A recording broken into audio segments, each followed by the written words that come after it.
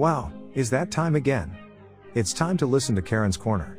Sit back, relax and enjoy an inspiring exhortation from Minister K. Let's see what's on Karen's mind today. Hey, what's up, y'all?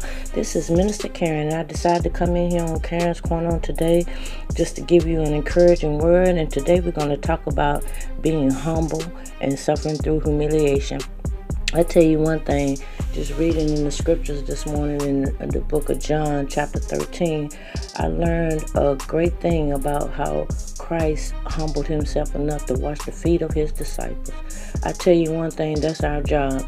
You know, sometimes we got to be humble enough to help one another, and that requires backing up and putting them first.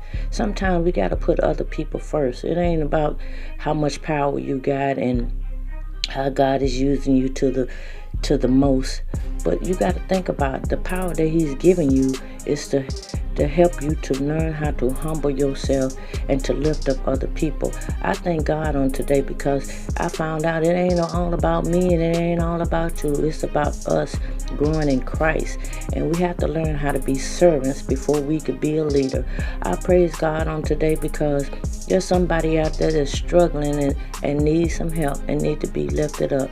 So I'm asking you on today, if you got the power, learn how to humble yourself and put people before you because they need to grow. So if you humble yourself like Christ humbled himself, then guess what? We all can grow.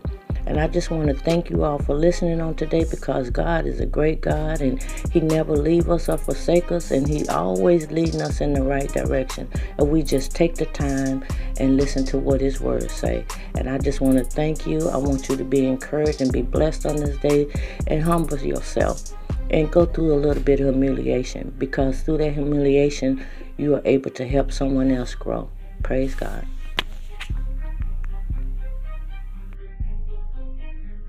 Thank you for tuning in to today's message. We hope that you have been blessed and encouraged.